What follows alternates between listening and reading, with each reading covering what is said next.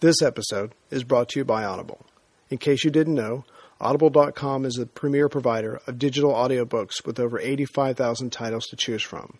Listeners of this podcast can sign up for a free 14-day trial and receive a free audiobook download. You can cancel at any time before your 14 days are up and keep the audiobook, or you can continue on and choose from one of their subscription plans. Today, I would like to recommend Bloodlands, Europe Between Hitler and Stalin by Timothy Snyder. Summary.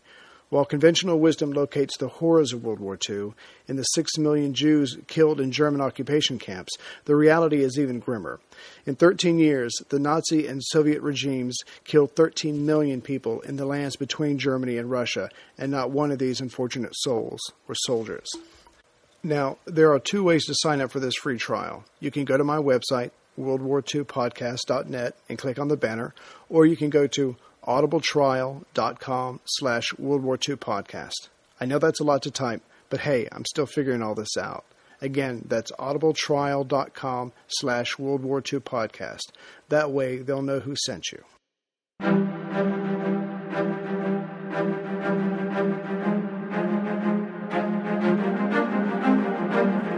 Hello, and thank you for listening to A History of World War II podcast, episode 16, The Phony War and Finland's Defeat. Poland was gone. Hitler was right about the West. Kind of. Britain didn't have enough troops ready on the continent to help Poland in any way, and the French weren't armed or thinking to fight offensively.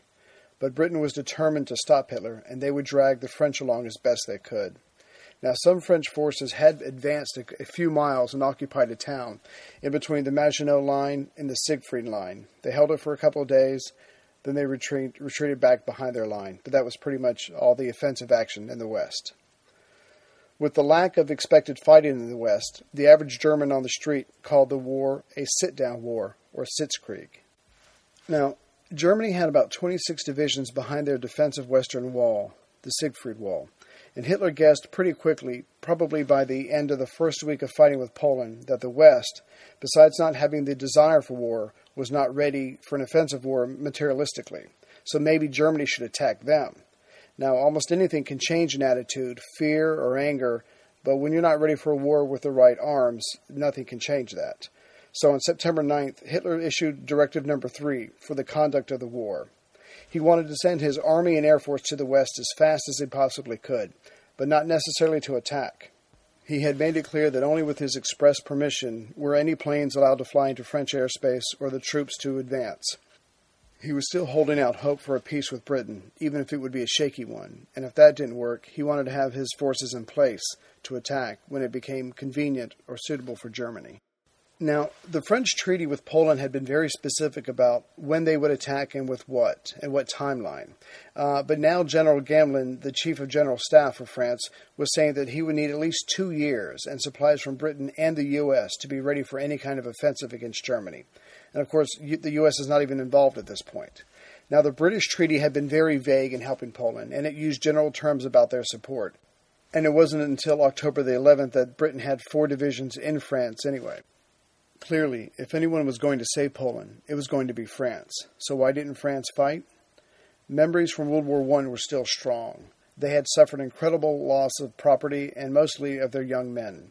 And there was still a defeatist attitude within the high command and the citizenry, which, is to be expected.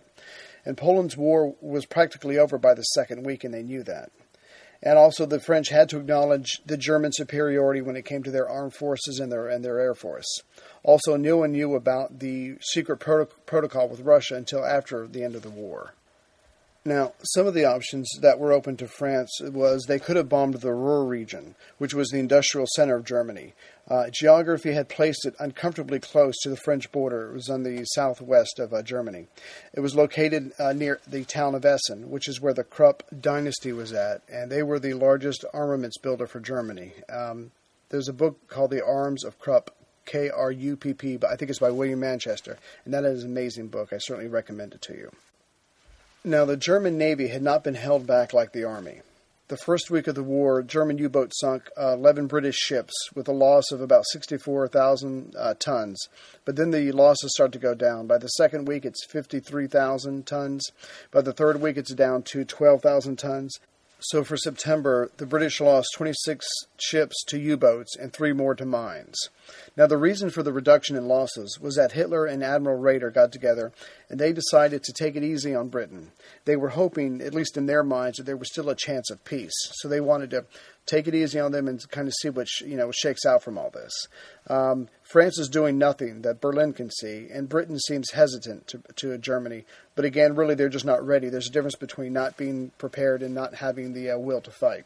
So the pocket battleships Deutschland is in the North Atlantic, and the pocket battleship Graf Spee is in the South Atlantic, and they are told to go to waiting stations as opposed to action stations. And a pocket battleship is like a heavily armed cruiser. It's not as fast as a cruiser, but it can certainly outgun a cruiser.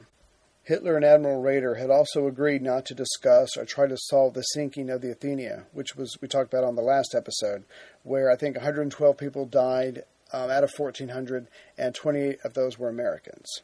Their only answer was to deny it strenuously, because at the time the Hague Convention said that a ship had to be warned before it was being sunk so the people could have a chance to prepare and save themselves. Because really you're after the ship, you want to sink the ship, the means of your enemy to move forces or goods around. And Hitler had told all the U-boats to observe the Hague Convention. But with the radio silence observed by the U-boats, it made accurate communication difficult. But then Hitler decided to go on the offensive, and he had Dr. Goebbels go on the radio on October 22nd and declared that the British had sunk their own ship with a bomb to bring the U.S. into the war with their vast population and their resources. Adding to this, Weizsäcker, Ribbentrop II, sent for the American charge d'affaires, Alexander Kirk, and denied it to his face that Germany had anything to do with the sinking. But U-Boat 30, or U-30, which had left the port like all the other U-boats on September 3rd and had returned on September 27th, was met by Admiral Karl Donitz, who suspected the truth. He swore the Commander Lemp and his crew to silence. Later testimony would verify that U-30 did sink the Athenia. Commander Lemp thought it was an armed merchant vessel on patrol, which was a common mistake, but they just couldn't afford to have that get out at this point. And of course, there was no court-martial to attract attention, and they decided that it would all be handled politically by Berlin. The U-boat's logbook was altered. And as stated, the official Nazi newspaper ran the headline that Churchill sank the Athenia. And of course, as the First Lord of the Admiralty, he was in a position to make that happen. But the few Nazis who were in the know were upset by Hitler going too far, but they didn't say anything, which would be typical as the years go on. Hitler would push the envelope on reality, but no one had the courage to say anything. So by September 19th, the war with Poland is practically over. Hitler was pushing for peace with the Western powers, not because he wanted it, but to confuse his enemies and to keep them passive until he was ready to attack them. So on the 19th, he gives his first speech since his last one on September 1st, and this one he gives in Danzig. But he was in a very ugly mood, because he wanted to give a speech from Warsaw, but the Poles there were holding out. And he confessed confusion at the West. He wanted peace. Why wouldn't they agree with him? The war with Poland would soon be over, and Poland was not coming back. Germany and Russia would see to that. So he was asking, why get millions killed, spend millions more, and destroy millions more in property over a country that doesn't exist anymore? Russia joined in the call for peace, and of course they had what they wanted, and it served them to stop the fighting so they could digest their part of Poland. Also, they had other plans, which we'll get to soon. So Russia declares with Germany that they want peace, and if the West does not agree with them, then any future war will be their fault. So by September 26th, the Nazi hierarchy are taking their cue from Hitler. Everyone's talking about peace. Everyone's proposing peace. Hitler, Goering, Dollerus, who's still trying to be involved. But the day before, Hitler had gathered together the commanders-in-chief of the Wehrmacht at the Chancellery, and he told them of his decision to attack in the West as soon as humanly possible. It was clear to him now that the French and British forces were not ready. He even set the date for the offensive to begin on November 12th. And once again, the German generals were shocked, and they knew they would have to explain the reality to Hitler. The equipment used in Poland had to be refitted. It had to be repaired. The plan used in Poland would not work in France. In Poland, you had these open fields you could swing around. You could maneuver with your tanks. But in France, obviously, there was a bigger, better army. They had the Air Force. They had the Maginot Line. And, of course, that's not even considering the British Air Force and the British Navy. So this wouldn't work, and they had to explain it to him. Now, Ciano, the Italian foreign minister and son-in-law of Mussolini, met with Hitler on October 1st, and he probably came closest to guessing Hitler's thinking. His hatred for the Germans now probably gave him some kind of clarity. And he figured out, and he wrote in his diary, that Hitler would certainly enjoy the idea of giving his country peace after this very successful war. But he thought if he could get away with anything, if there was something that was due to him, he would certainly be going for it. Now, to confuse his enemies even more, Hitler spoke in the Reichstag on October 6th, and again he was pushing for peace. And it was a speech that everybody had heard many times before. There was sincerity in his voice. There was concern for the masses of men who would suffer in the fighting. It's just that the speech was so generic, you could have taken the places that he'd conquered so far, put them in the speech, and it would have fit just fine. And then he suggested a grand council of great nations to get together to solve all these problems. He hoped the West would not ignore his outstretched hand of peace. He then warned Churchill that there would not be another November 1918 in German history. Hitler was more confident than he should have been when he gave this speech, because he had heard from Ciano, the Italian foreign minister, that the French government was struggling about what to do as far as helping Poland. And word got back to Berlin that Marshal Pétain was leading the side in France talking about peace with Germany at almost any price. And of course Hitler will remember this name for the future. And so, trying to turn this French uncertainty to his advantage, Hitler talked of arms reduction. But the French Premier Daladier was vague in saying no. But honestly, Hitler really wanted to hear from Chamberlain. And Chamberlain was still resolute. He replied on October the 12th, saying, "We need action, not words. Prove your desire for peace." So Hitler had his excuse. Chamberlain was not willing to accept the remake of Europe the way it was, and so obviously Chamberlain wanted war. So Hitler would give it to him, which is what he really wanted to do anyway. To prove this, on October 10th, 2 days before Chamberlain replied, Hitler had called together his military chiefs and gave them Directive Number 6 for the conduct of the war. Now, the German High Command had been anxious since September 25th, when Hitler first mentioned attacking in the West as soon as possible. They even put a report together, giving it to Hitler on October 7th, saying, the tanks aren't ready, we don't have enough steel, we don't have enough ammunition, and of course Hitler dismissed all that. So on October 10th, when he pulled everybody together at 11 a.m., he said, "You're not here for your advice. If Britain and France do not want peace, then I will act aggressively." He wanted to see plans to attack through Luxembourg, Belgium, and Holland, and he wanted to attack as soon as possible. He wanted the plan to go through northern France and the Low Countries and smash the French army. He wanted to use the area in northern France and the Low Countries as air bases to bomb Britain and hopefully bring them to the peace table. And it was an incredible document that he had written for this day. It talked about the new way of fighting, and it had an interesting way of looking at history through the German point of view. But mostly he was trying to shake the generals out of their way of thinking. As far as everybody knew, you put your troops in the front, you put your cannon in the back, you put your horses on your flanks. So tanks come along where you just switch out the horses for the tanks, but he's saying, no, think totally differently. Let's put the planes and let's put the tanks in front, have them fight, have them be the tips of the spear, they push through, and then the men can come behind that. And they can occupy and keep the tanks going. So he had this new way, this new vision of fighting, and he's trying to explain it to the generals and to fire them up. And he said it was time to settle with the West, France in particular, once and for all. Time was only on the enemy's side, not theirs. Germany had done well so far because they only had one front to fight. Russia wouldn't always be neutral. How long will Russia stay within its treaty? Who knows? So Germany has to be ready. Germany only had so much material, and he decided it was better to use it now, offensively, than defensively later. That is the recipe for defeat as far as he's concerned. And he kept stressing to the generals to think outside the box, improvise, don't think like World War I. Those days are over. And for Hitler, the attack could not come soon enough. Now, for the German Navy, again, the situation was the opposite. As mentioned earlier, Hitler was putting the brakes on the Navy, trying to bring Britain to the peace table.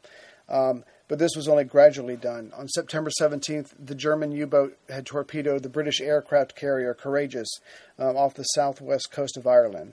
And on September 27th, Admiral Raeder had ordered the pocket battleships, there were 3 of them, to go back to action stations and start attacking. So by the middle of October, they had sunk 7 British merchantmen and captured the American ship City of Flint. But most amazingly was U-boat 47, or U-47, had gone all the way up the eastern side of Great Britain and had gone up to Scotland. And there's some islands right north of Scotland, the mainland, and there's a big naval base there called Scapa Flow. And they had gone up there and torpedoed and sank the British battleship Royal Oak. So the battleship and 786 men were lost. And Hitler, who was never much of a person for naval warfare, a lot like Napoleon, was impressed. But the German generals are still giving Hitler problems. They stall in their planning to attack the West, but Hitler will not listen to them. Besides General Wilhelm Ritter von Lieb, there's no moral obstructions in their way, just logistics. But for Lieb, he can only cringe when he thinks about Germany attacking the completely neutral country of Belgium twice in 25 years. So Generals Halder, who's the chief of army staff, and Brauchitsch, the commander-in-chief, kept working on Hitler to make him try to see the logistical reality of the situation. Halder mentions removing Hitler, but Brauchitsch decides that goes too far, and he is the superior officer. So Halder tries again with Hitler on October 17th, and he gets nowhere. And Hitler's losing what little respect he has for his generals. So Hitler decides to take a new tact. On October 27th, Hitler awards 14 generals the Knight's Cross or the Iron Cross, hoping that will inspire them and fire them up. But then he lays down his law. The attack on the West will start on November 12th, period. No more discussion. So the generals now have the choice of either planning the attack like he tells them to, or to remove him. Now, for all of the swagger, confidence, and ability that one thinks of when they picture these great German generals, or at least that's what I imagine, their ability to see their own weakness or to overassess their rival's strength, Hitler in this case, was amazing. Some of them, and their political naivety as well, some of them had thought that if they brought down Hitler, Britain and France would attack right away. But again, with what? Britain only had 4 divisions on the continent, and France wasn't even close to thinking offensively. So the generals kept focusing on keeping their contact with London. So if Hitler is taken down by one in their little league, London would know that the good guys are now running the war against them, whatever that means. But contact was kept going through the Vatican and through an English professor at the University of Königsberg. Now, the German generals have enough political savvy to know that if there's going to be a coup d'etat, it has to happen before the Low Countries are attacked. You can't attack more innocent countries and then ask for peace. It just doesn't work that way. And the attack date of November 12th is coming fast. But Generals Halder and Brauchitsch keep passing the buck, and very little happens. Honestly, most of the blame should go for Brauchitsch. He's the superior officer. And again, most of the army hierarchy are still at Zosen, conducting the war against Poland, or at least the winding down of the war. And finally, the conspiratorial activity is starting to heat up. And someone probably Halder sets the date of November 5th as the date for a showdown with Hitler. Now, November 5th was the day that the troops were to move to their jump-off point in attacking the West. And the plan was for Brauchitsch to go to Hitler and try one more time to talk him out of it. And if that doesn't work, then Brauchitsch will join the conspiracy, which is now being headed by Halder, the army's number 2 man. So Brauchitsch talks to Hitler. He's got his reports. We're not ready. He's got his weather reports. It's still winter. He's got the view from the frontline commanders, but nothing will impress Hitler. Finally, out of desperation, Brauchitsch mumbles and stumbles and makes up an excuse that morale in the troops is as bad as it was in 1918. And there's even been some insubordination and mutiny. And of course, Hitler totally freaks at this. And, we're all sitting here in 2011, and it's safe for us to say I'm not afraid of Hitler. But I imagine being in a room with Hitler when he totally loses is a very impressive sight. Hitler totally freaks and he starts screaming at Brauchitsch, and he's getting his full wrath. And Hitler's asking, a mutiny, is anything being done? Which units? Where are they? How's it been dealt with? How many death sentences have been passed out? I will fly there tomorrow. I will handle everything myself. And he's just freaking out. And Brauchitsch he just lit a powder cake he wasn't ready for. He just kind of walks away from Hitler. The conversation is over. So the Zosen conspiracy, as it was called, was over. There was a little more talk, and Colonel Oster at least kept his head enough to warn Belgium and the Dutch legations in Berlin to expect attack on November 12th. He's hoping if they meet stiff resistance, Hitler will back down and start to talk peace, or at least negotiate.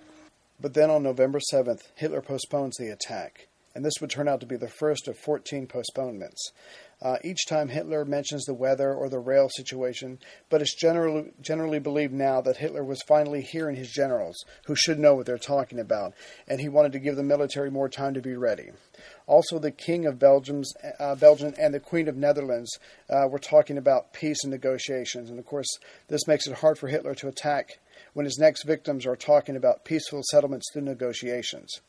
But then two events happen that distracts everyone, and for one of those events, that was probably the point. On November 8th, Hitler had just finished a relatively short speech to the Old Guard at the Burger Brockkeller in Munich to commemorate the 1923 beer hall putsch. Normally, he could be counted on to talk for a very long time and then sit around and reminisce for a while with a beer in his hand. But this time, Hitler gave a short speech, said goodbye and left, and he took his minions with him. Minutes later, a bomb exploded, located right behind the speaker's platform. 7 people died and 63 were wounded.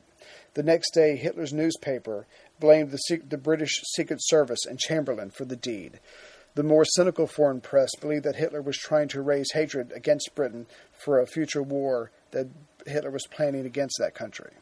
But Hitler and Dr. Goebbels need proof besides the volume that they're using in accusing the British. So a month before, an SS officer, Walter Schellenberg, has been in contact with 2 British Secret Service agents, Captain Best and Major Stevens, who've been trying to contact anti-Nazi elements within Germany. The SS tricked the 2 Secret Service men into a meeting and kidnapped them near the German-Dutch border on November 9th. So on November 21st, Himmler announces to the world that the assassination plot against Hitler has been solved, and it was the British. He also mentioned that the actual planner of the bomb was a German communist carpenter from Munich, George Elser. Waiting on a tax return? Hopefully it ends up in your hands. Fraudulent tax returns due to identity theft increased by 30% in 2023. If you're in a bind this tax season, LifeLock can help. Our U.S.-based restoration specialists are experts dedicated to helping solve your identity theft issues. And all LifeLock plans are backed by the $1 Million Protection Package. So we'll reimburse you up to the limits of your plan if you lose money due to identity theft. Help protect your information this tax season with LifeLock. Save up to 25% your first year at LifeLock.com/aware. Now, the complete truth about the bomb will never be found out, but Elser and the 2 British Secret Service agents had not met before the explosion, but they were all sent to Sachsenhausen concentration camp.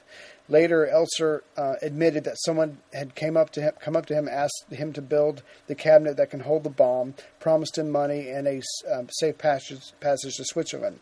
So he does what he's asked, he gets paid, but then after the explosion goes off, he's arrested by the SS and he's held. Obviously, he was just a patsy. And of course, there never was a trial, and at the express order of Hitler, George Elser is treated relatively well in the concentration camp. But of course, he's killed by the Gestapo on April 16, 1945, as the Allied troops are coming towards Sachsenhausen. So with the generals cowed and the assassination attempt behind him, it's time for Hitler to think about attacking the West again. His delays earlier were only that, delays. At no time did he consider peace, negotiations, or even another Munich for territorial demands. So he summons the commanding generals and the general staff officers to the Chancellery at noon on November 23rd for a pep talk. He started with the fact that he was the leader and he was irreplaceable. Therefore, the tough decisions were on him. Everyone else had to just do what they were told, let him worry and stress about the big decisions. And he claims that he made the armed forces to fight. That was always the goal. The weak must move aside and the strong must rule. That is the way of things. He goes on to say that a defeat for Germany can only come from a 2-front war, and his genius has kept Germany from that. But how long will Russia be neutral?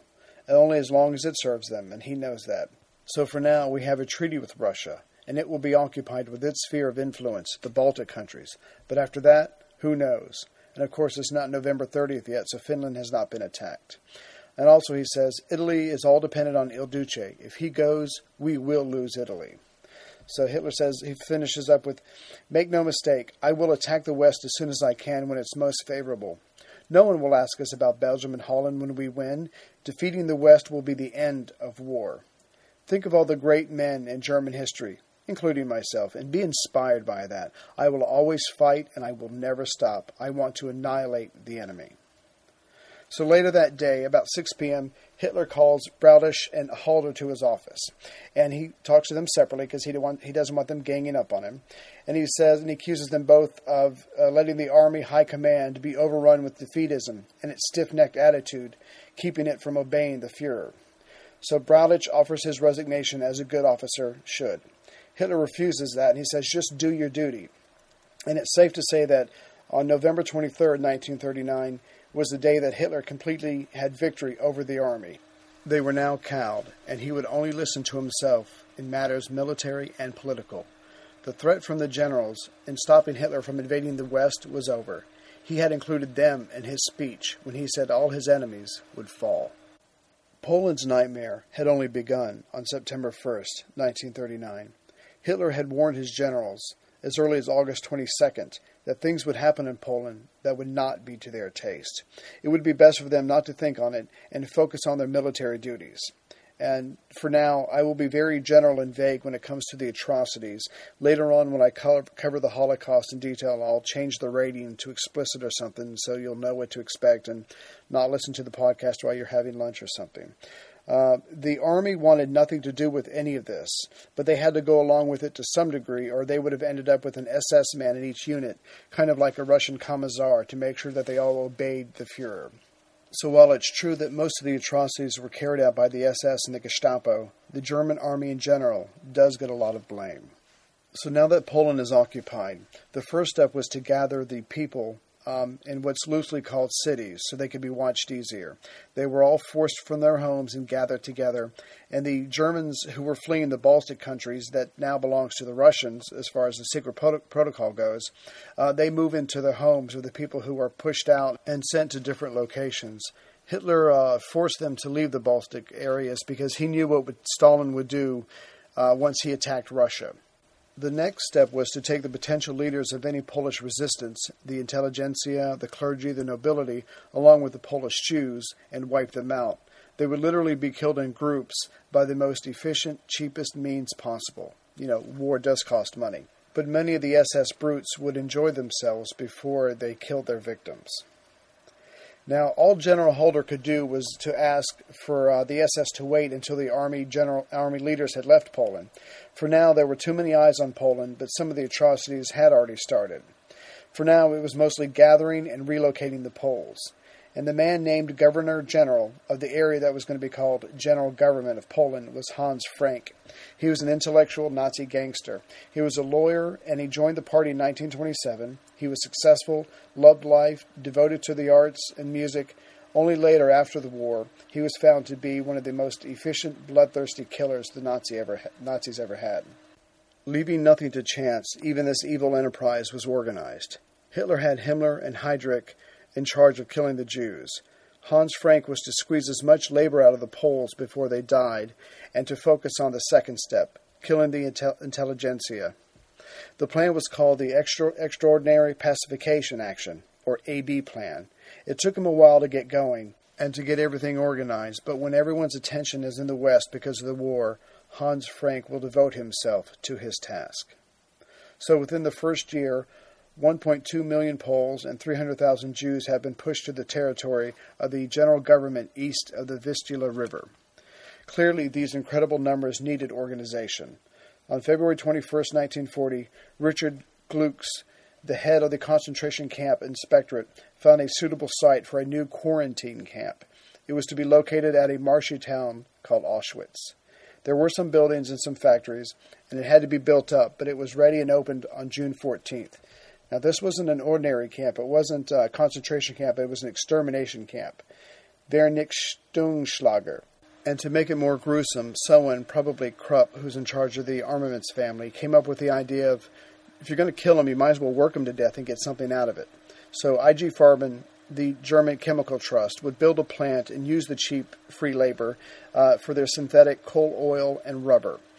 Now, and especially cruel SS men were handpicked to run this place. So during all this, there's friction building up between Mussolini and Hitler. First of all, the German people are not leaving the Italian South Tyrol area like Hitler had promised, and Germany wasn't delivering on its promised material of 1 million tons of coal a month. Italy's trade with Britain and France was growing, and that was mostly due to Ciano, who still hated Germany. So Mussolini sat down and he tried to write a letter to Hitler expressing his thanks that Hitler had survived the bomb blast, but he couldn't quite get the tone right. He was happy, but not too happy. And Mussolini was grumpy about Hitler's success in Poland. As far as Poland was concerned, it was like Hitler walked up to the plate and on the first pitch swung and hit it out of the park. While Mussolini had struggled in Ethiopia and he had to cheat and use poison gas, And when he took Albania, the people there really didn't resist, so it wasn't as impressive as what Hitler did in Poland. Now, Mussolini had Ciano warn the Low Countries of pending war. But, of course, Germany had intercepted and deciphered their messages, so Hitler knows what he's dealing with, but he's still trying to keep Mussolini happy. But the main point of friction between them was Germany supporting Russia as it attacked Finland, and we'll go into the details of that at the end of this podcast. Hitler didn't like that Finland was attacked by Russia either, but it was, again, the price he paid for a neutral Russia so he could have Poland. The war in general and Hitler's public support of it was very unpopular in Germany, but he's a dictator. He can do what he wants. So the Germans who had fled the Baltic area when Hitler ordered them to had been living there for generations, and it really upset a lot of the German people.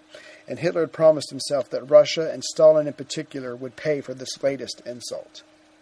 But for Mussolini, it was still worse. He had to suffer through the anti-German marches going on throughout Italy. What was he supposed to do, arrest everyone? So on January 3rd, 1940, he had written his, I'm glad you're still alive letter, and he writes another letter on January 3rd. And this is his most frank letter to Hitler. It will also be his last frank letter to Hitler, because once war starts in the West and Hitler starts winning and it looks like he can't lose, Mussolini will forget all the past stuff and join him enthusiastically, because that's who Mussolini is. And in the letter he says, Germany, with Italy's help, cannot defeat the British and the French. The U.S. would not allow the democracies to go down. It was still possible to have peace. All you have to do is set up a puppet government in Poland. It can be fake, it can be insincere, but at least give them something. Of course, unless what you really want is war, then you should just tell me so, I'll know what I'm dealing with. And Mussolini pointed out that Russia was doing very well under the Russo-German agreements, and of course he was very jealous.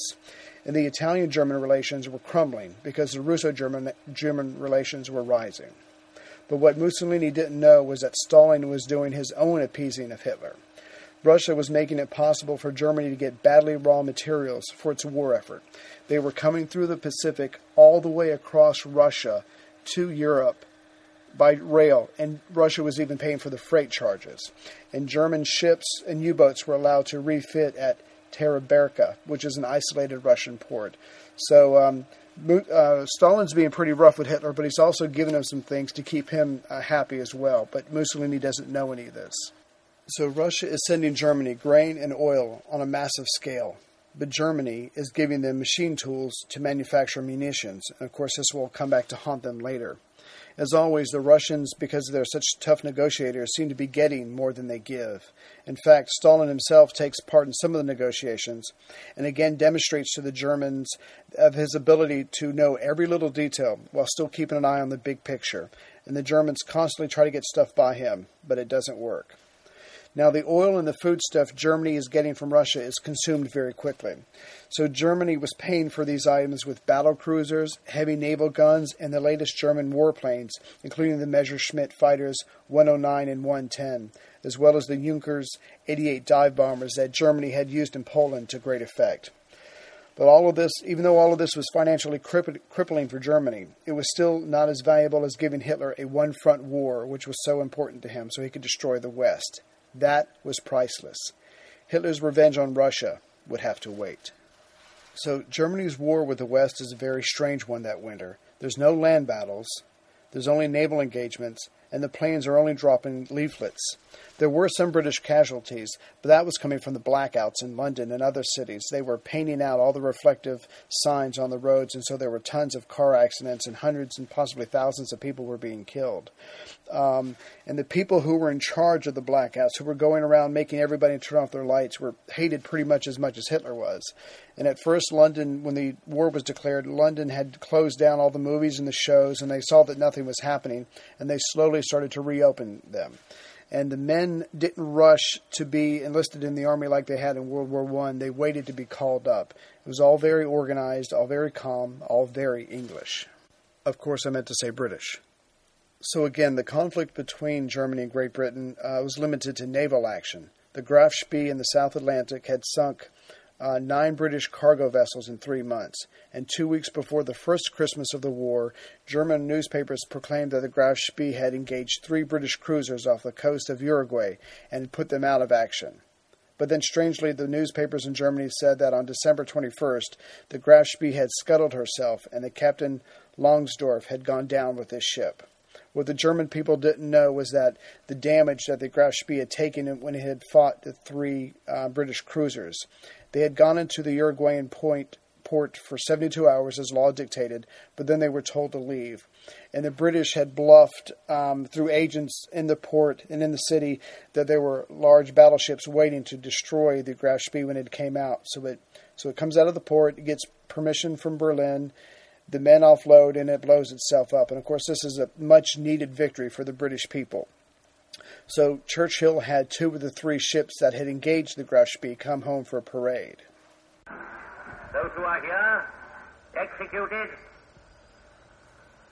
takes its place in our naval annals, and I may add that in a dark, cold winter, it warmed the cockles of the British heart.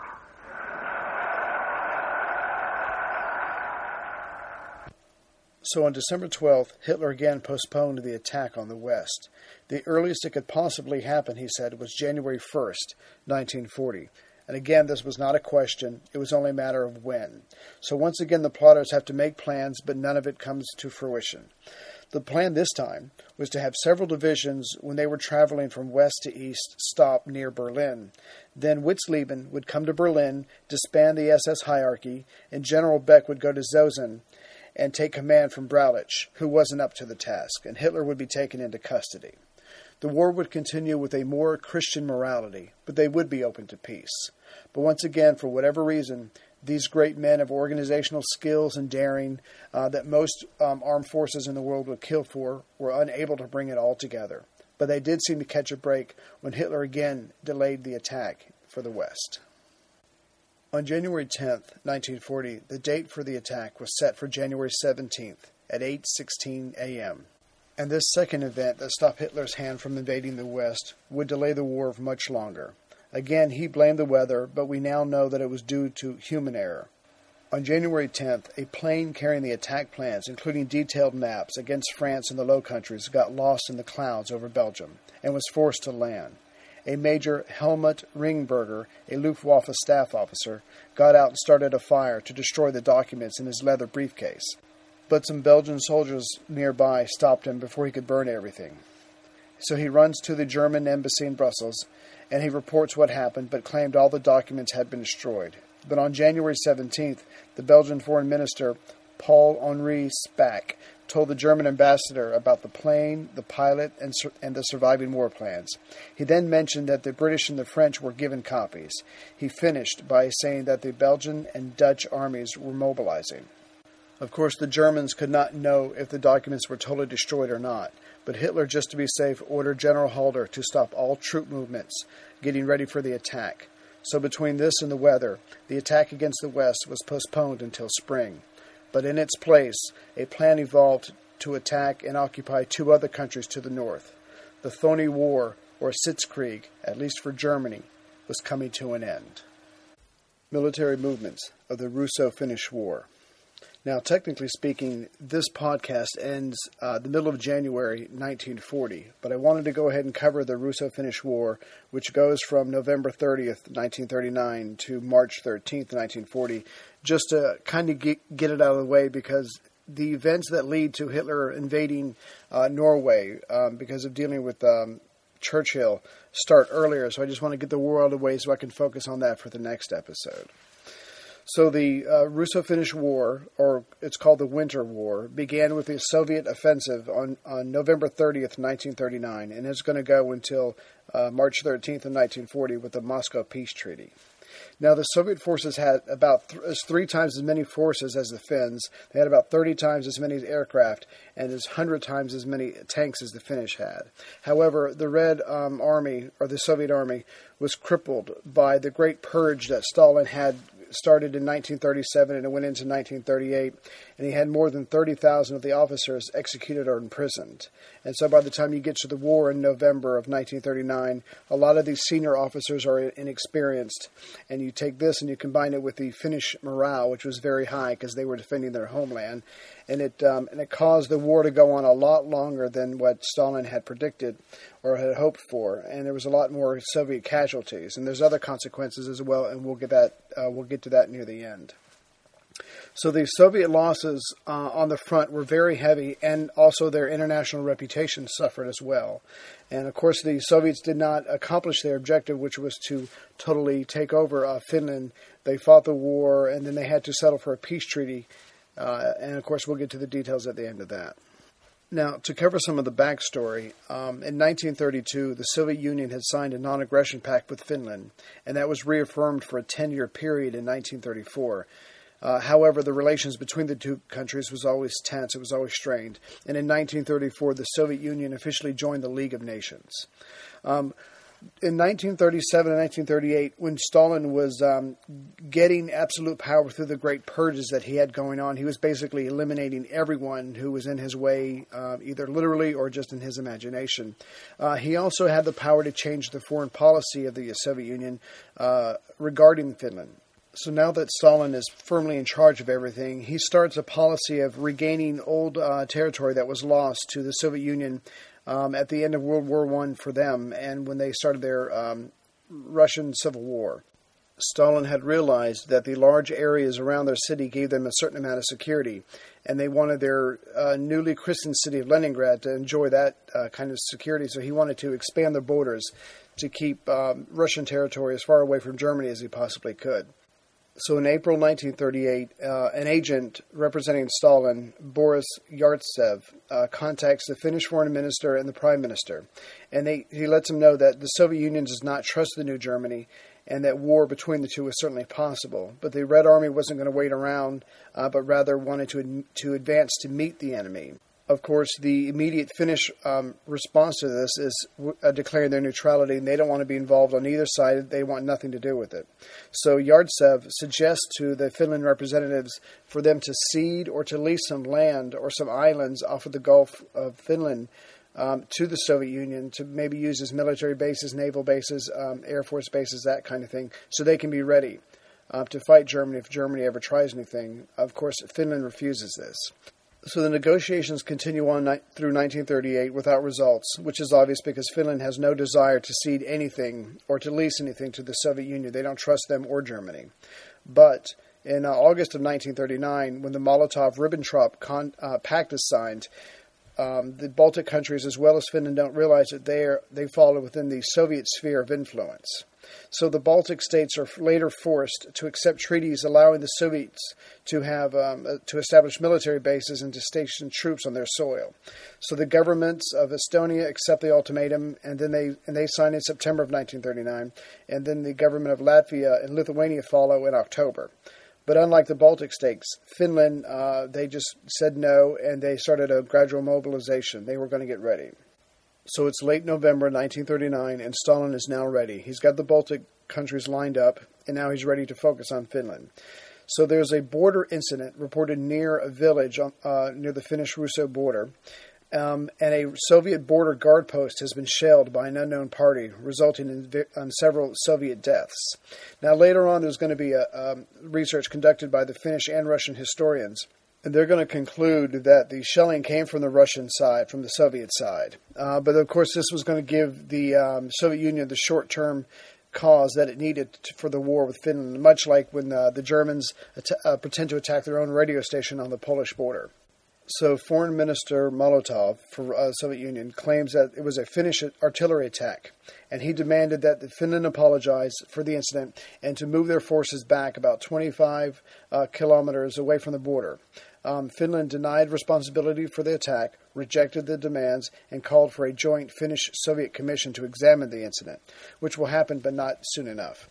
The Soviet Union then claimed that the Finnish response was hostile and renounced the non-aggression pact on November 28th. So on November 30th, 2 days later, the Soviet forces invade Finland with 21 divisions, totaling some 450,000 men, and they bomb Helsinki, the capital, on the first day of the war. And of course, the attack is without a formal declaration of war from the Soviet Union. Pulling up to Mickey D's just for drinks? Oh yeah, that's me. Nothing extra, just perfection and a straw. Coming in hot for the coldest cups on the block. Because there are drinks.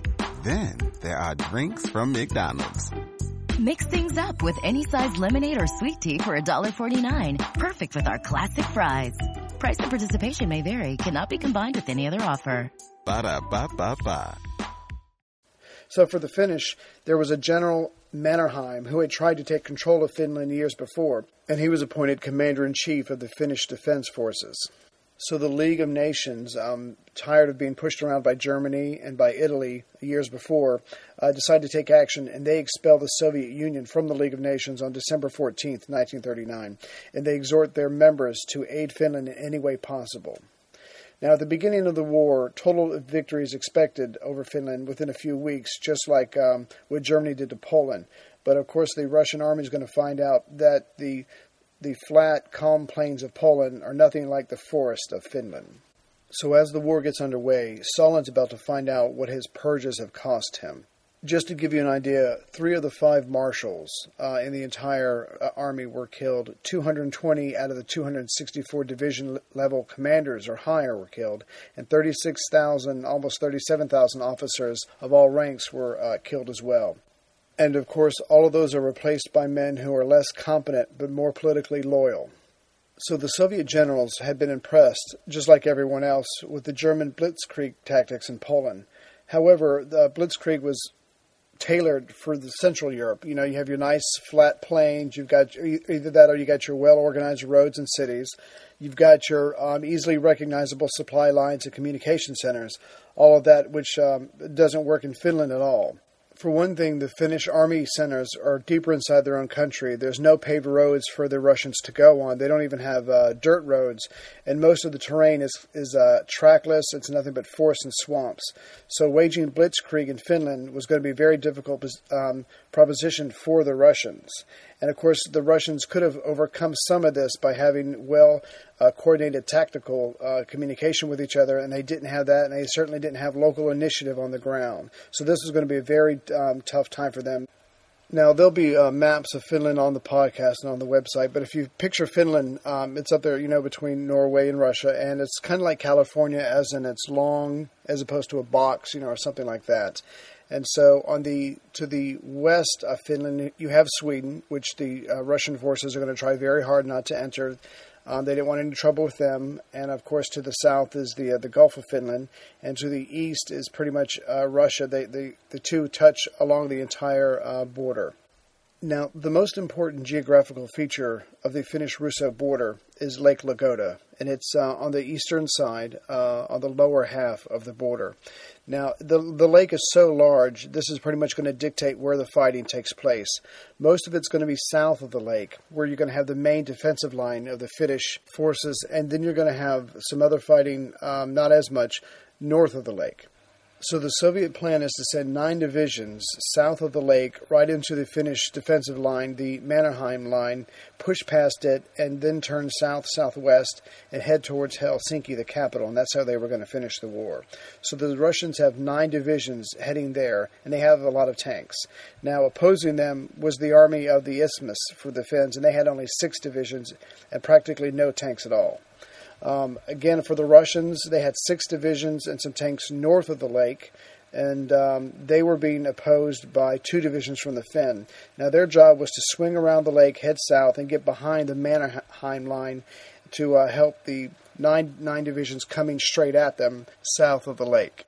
And also for the Russians, they had the 9th Army north of these forces that were comprised of 3 divisions, and another division was on its way, and their job was to cut right across Finland and cut it in half. And up in the very north was the Russian 14th Army, which had 3 divisions, and they were based in Murmansk, and their job was to capture the Finnish Arctic port of Petsamo. And opposing the Russians was the North Finland Group, which is pretty much a collection of civic guards, border guards, and drafted reservists. So the Finnish defensive strategy, much like the Russian offensive strategy, was dictated by geography. They shared a very long border with each other, and there's just no good way to defend against something like that. And if you have the numbers, and the Soviet Union clearly does, that's pretty much all they have, you're going to win this war, or at the very least be able to cause a lot of damage. So every prediction that the Finnish general staff made about where the Russians would attack, or with how many men they would attack, the Russians always had a lot more men than what they expected, and the Finns just didn't know how to deal with that. But an even greater problem for the Finns was the lack of material. Foreign shipments of anti-tank weapons and aircraft were arriving in very small quantities from other countries. And of course, the worst thing was the ammunition situation for the Finns. Their stockpiles of cartridges, shells, and fuels was so small that they predicted it would only last somewhere between 19 and 60 days. And of course, this ammunition shortage meant that the Finns could not offer any kind of counter battery or saturation fire. In fact, what they'd have to do was wait for the Russians to get very close and then shoot at them and not miss. Now, the main Finnish defensive line, which became known as the Mannerheim Line because of the general who was leading it, was located on the Karelian Isthmus, which of course was where the Russians needed to get through in order to get to Helsinki, the capital. So when the war starts out, the Russians attack with about 250,000 men, and they're facing about 130,000 Finns. Now, the Finns had put out a covering force in front of the Mannerheim Line, about 21,000 men strong, and their job was to delay the advancing Russians and to see what kind of trouble or damage they could cause before the Russians reached the main defensive line. So as the combat begins, for the Finnish, the most frustrating things are the Soviet tanks. Not only do the Finns not have their own tanks, but they don't have anti-tank weapons, and they certainly don't have any anti-tank tactics, but they adapt quickly. Fortunately for them, the Soviet armor tactic was pretty much just a frontal charge, which, without being guarded by riflemen, this could be exploited. So the Finns learned to let the tanks get very close to them. And, a tank is a very powerful thing, but it only has so many holes to see out of, and if there's no riflemen guarding it, you can eventually sneak up on a tank. And what they would do is they would get close and they would jam log or crowbars into the bogey wheels of the tank so it would be immobile. So you're in a tank, but you're not going anywhere. It's cold. You have to keep the engine running to stay warm. You're going to run out of gas, and you're just sitting there, and there's nothing you can do. And you can be darned sure that when you stick your head out of the tank, you're going to get shot at by some Finns. So they were able to do that. Another tactic they came up with was the Molotov cocktail, and of course that was named after the foreign minister Molotov, which pretty much everyone knows what that is. It's a bottle with flammable liquid in it, some kind of cloth or fuse sticking out of the top. You light it and you throw it, and they were able to throw it inside. You sneak up on the tanks and throw it inside the holes, and they would literally burn the inside of the tanks with the men inside. So keep in mind that the war started on November 30th, and by December the 6th, 1 week into it, the covering force in front of the Mannerheim Line has to pull back. So at the Battle of Taipale, which is about to commence when they attack the main line, the Soviets start off with a 40-hour artillery barrage. They just bomb everything they think they can possibly see or get hold of. And after the barrage, the Soviet infantry attacks. And again, because they have inexperienced leaders, they haven't learned anything, they just rush headlong at the defensive lines in the whatever open fields that there are. And it's much like World War I, and they just mowed down by the Finnish guns. So from December 6th to December 12th, the Red Army just continues one wave after the other towards the Finnish defensive position, and they're just wiped out. So finally, the army stops. They gather some more artillery, get some more tanks, and they also bring in the 10th Russian Rifle Division to help. So they launch another attack on December 14th. But again, this is pushed back. And just to give you an idea how bloody it was, and of course they haven't learned anything, they're just throwing more men into the situation. After about an hour's worth of fighting, there's 1,000 dead Russians laying in the field with about 27 tanks destroyed or burned from the inside out, just sitting there on the frozen ice. So far, south of the lake, the cover force has been pushed back to the main defensive line. The Russians are attacking the main defensive line, but so far they haven't broken through. Now, north of the lake, there are no roads. It's literally just nothing but forest and wilderness, but the Russians extend a railroad going right up to the border, so they're able to get a lot of troops and supplies to that front. And on December 12th, the Soviet 139th Rifle Division launches its attack, and it's pretty much cut to pieces by a very mobile, hard and swift-hitting Finnish force that's much smaller. And this turns out to be the first Finnish victory of the war. So you have the forces south of the lake holding, you have the forces north of the lake holding, and above that, the Finnish didn't think there would be much fighting going on because there weren't any roads, but the Soviets sent 8 full divisions in, which were heavily supported by armor and artillery, and their job was to attack the town of Suomussalmi and basically cut Finland in half, which would have pretty much been the end, because Finland would have had to have fought on a two-front war, and they could barely handle just keeping the Soviets out of their capital, getting through the Mannerheim line. But the reason they were able to do so well against this vastly superior army north of the lake was the Soviets didn't have enough skis, they didn't have enough equipment, and so they were confined to what few roads there were, whereas the Finnish army had on white. They were wearing layered clothes, so they were protected against the cold, and they had skis, and they could just literally swing around, attack the large, long Russian columns, leave, come back and attack, and just harass them. And so there's another victory for the Finns. Now, unfortunately for everyone involved, this winter was an exceptionally cold winter. In fact, in some places it was 45 degrees Fahrenheit. And while it's true that only the professional Finnish soldiers had their service uniforms, the other Finnish men who were reservists, they lived there, they knew what to wear, and they had it with them already, so they didn't suffer as much as the Russian soldiers did. So even though the Russians have a lot more men, they have tanks, they have planes, they have artillery, and they have the railroads to take their troops and supplies almost right up to the front, they're still losing this war. So in the south, the Finns are forced by geography to fight a conventional war with their defensive line, but north of the lake all the way up to the port, they're pretty much using guerrilla tactics, very small forces, hit and run, and they're just harassing the Russians and causing a lot of casualties. But it's important to remember that when we talk about the Mannerheim line, we're not talking about something like the Maginot line. It was not very sophisticated. There weren't underground tunnels. There wasn't great communication or transportation systems. It was pretty much just reinforced cement blocks with big guns in them about every mile along the isthmus, and there were about 221 of them. According to the Finns, what really made the difference was something called sisu, which was the Finnish idiom for guts.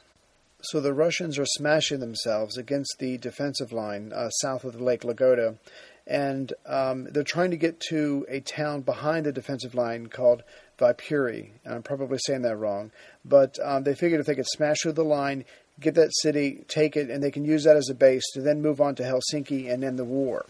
So they attacked earlier at the Battle of Taipale, and that didn't work. And so now they're trying a different part of the Mannerheim line. And so they attack near an area called Suma. Now, the defense is going pretty well, but there's a mistake in communication between some of the forces, and about 20 Soviet tanks slip through the defenses, and they get behind the line on December 19th. But the Finnish forces can't leave the line to go pursue the tanks because they're still trying to stop the Soviet offensive. So finally they're able to fight enough to get the Soviets to stop, and then they deploy some of their troops to go after the tanks. Now, while this is going on, the tanks have been looking around for something to destroy, looking for communication centers or supply depots, but this isn't France. They don't have well-marked territories. They don't have a lot of industrialization here. It's just forest, trees, swamps, and frozen lakes. But eventually, the Finns are able to go find all 20 of the tanks and destroy them with the Molotov cocktails. So again, they're all destroyed by December 22nd, and it's another Finnish victory. But here's where the Finnish troops make their first mistake. So they survived another advance on the Mannerheim line, but then they decide to launch an offensive. And again, they don't have the tanks, they don't have the artillery.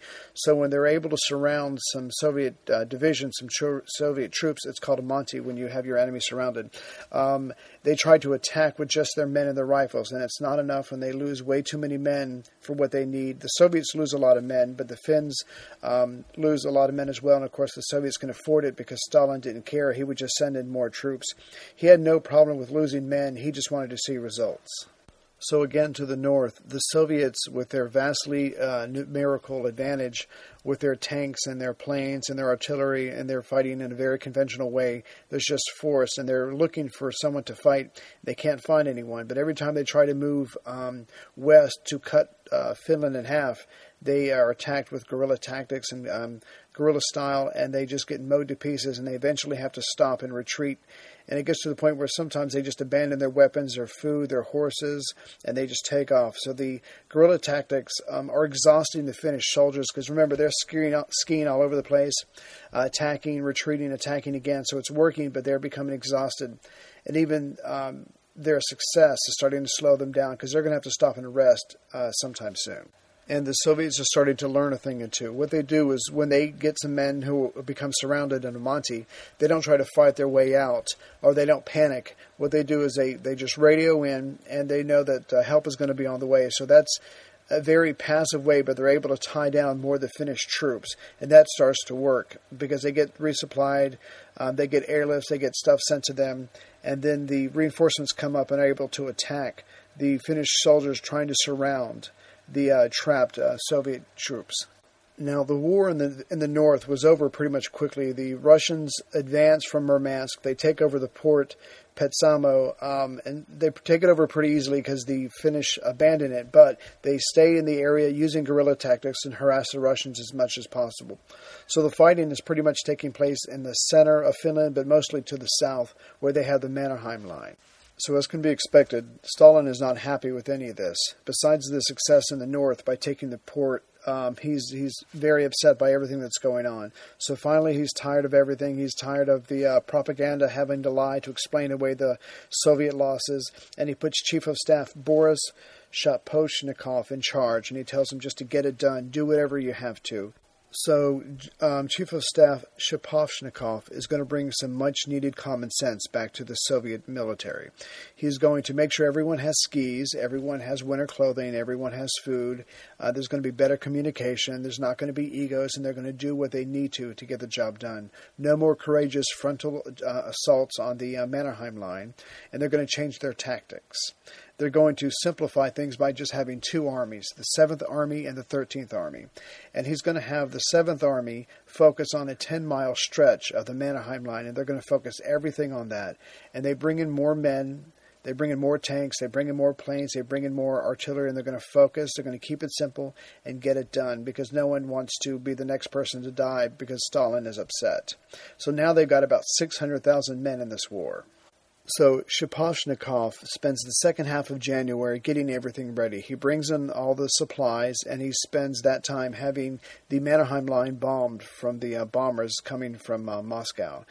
So he's ready to launch his new offensive on February 1st, 1940. And just to give you an idea of the scale of what he's going to do, they send about 300,000 shells into the finish line in the first 24 hours of the attack. So this goes on for about 10 days. They're bombing from planes, they're giving them an artillery barrage, and also they're sending in troops, they're sending in little forays to make the Finnish fight back and to use up all their shells. So the Finnish are pretty much exhausted, they're dying very quickly, they just can't take it anymore. And so he keeps this going for about 10 days. And so finally on February 11th, with the Soviets having about 460,000 men in the area and over 3,000 pieces of artillery, they attack and they move forward against the defensive line. The only thing that the Finns had at this point was pretty much 8 divisions, totaling about 150,000 men and their rifles and Molotov cocktails. There's no tanks, there's no planes, and there's no artillery. So now the Soviets are attacking, but again, they're doing it in a very organized fashion. They focus on a very few numbers of the concrete boxes, and one by one they just take them out with bombs from planes and from the artillery and from tanks. They just one by one knock them out. And by February 15th, the Mannerheim Line organizes a general retreat to another defensive line, which of course is not nearly as strong, behind the first one. Now, during all of this, the Finns had tried to reopen negotiations with Moscow, but Moscow didn't want to negotiate. It wanted to take everything, so they wouldn't talk to them. So by mid-February, it's clear to General Mannerheim that his Finnish forces are approaching exhaustion. But on the Soviet side, casualties are very high. This is costing them a lot of money, and they're also politically and militarily embarrassed by what's going on. Also, there's a chance that the French or British might intervene because this war is taking a lot longer than what it should have. And also, Stalin can see that spring will be coming soon, and of course their tanks will all get bogged down once the ice starts to melt. So the Finnish foreign minister, Tanner, arrives in Stockholm on February the 12th, and he wants to start negotiating with the Soviets, but through the Swedes. Now, during all this, both Germany and Sweden were keen to see an end to the Winter War. The Germans feared losing their iron ore from northern Sweden, which is what will set up the next episode. And the Swedes were told that Germany would attack immediately if they allowed the Allies' rite of passage to go through to help the Finns, but also they were worried about their iron ore. So on February 25th, the Soviet peace terms were given to the Finns, and by the 29th of February, the Finnish government accepted the terms in general, and they were now willing to enter into negotiations. By March 5th, the Red Army had advanced several miles behind the Mannerheim line and into the suburbs of Viipuri, the town that they were after. The Finns proposed an armistice day, but the Soviets, who were finally winning, didn't want to. They declined and kept fighting. As the Soviet military position strengthened, so did their negotiations, and they kept asking for more. So finally the Finns figured out that they better hurry up and agree to some kind of peace before they did end up losing their entire country. So the Finnish government realizes their men are exhausted, they're dying in very large numbers, their weapons and their shells are literally running out, and they know that the Franco-British military expedition, which has been talked about, will not come in time because Norway and Sweden have not given them rights of passage. So they have little choice but to accept the Soviet terms. The formal peace treaty was signed in Moscow on March the 12th, and a ceasefire took place the next day at noon Leningrad time and at 11 Helsinki time. So the Moscow Peace Treaty did not get Russia everything it wanted, but it did get them 11% of the Finnish territory and 30% of their economic assets. The entire Karelian Isthmus, where most of the fighting had taken place, went to Russia, as well as some territory north of Lake Ladoga. And of course, Russia wanted this to have more breathing space away from the Germans. But Stalin loses something too. The Soviet army has been exposed to be weak and leaderless, which will cause Hitler later to say, "All you have to do is kick in the door, and the entire structure will come crumbling down." The next episode will start with what the British and the French were doing during the Russo-Finnish War, and Churchill, who is seen by many as a military adventurer, devises a plan to attack Hitler's Achilles heel, Germany's much-needed iron ore coming from northern Sweden. As plans are made, the Western powers also consider using this invasion force to help the desperate Finns against the Soviet Union. Hitler now has to turn away from the West and focus on Norway and his iron ore, and the race is on to see who can get there first, the Nazis or the Western powers. But for Hitler, his plan also has to take into consideration the country in between himself and Norway, Denmark.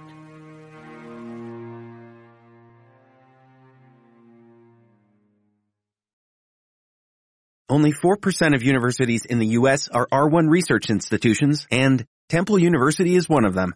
This means 100% of students have the opportunity to participate in hands-on learning and research with world-class faculty. With over 600 academic programs across 17 schools and colleges, Philadelphia's largest public university provides students with a rich variety of opportunities and propels graduates to succeed in their careers. Temple University. Schedule a campus tour today at admissions.temple.edu/visit.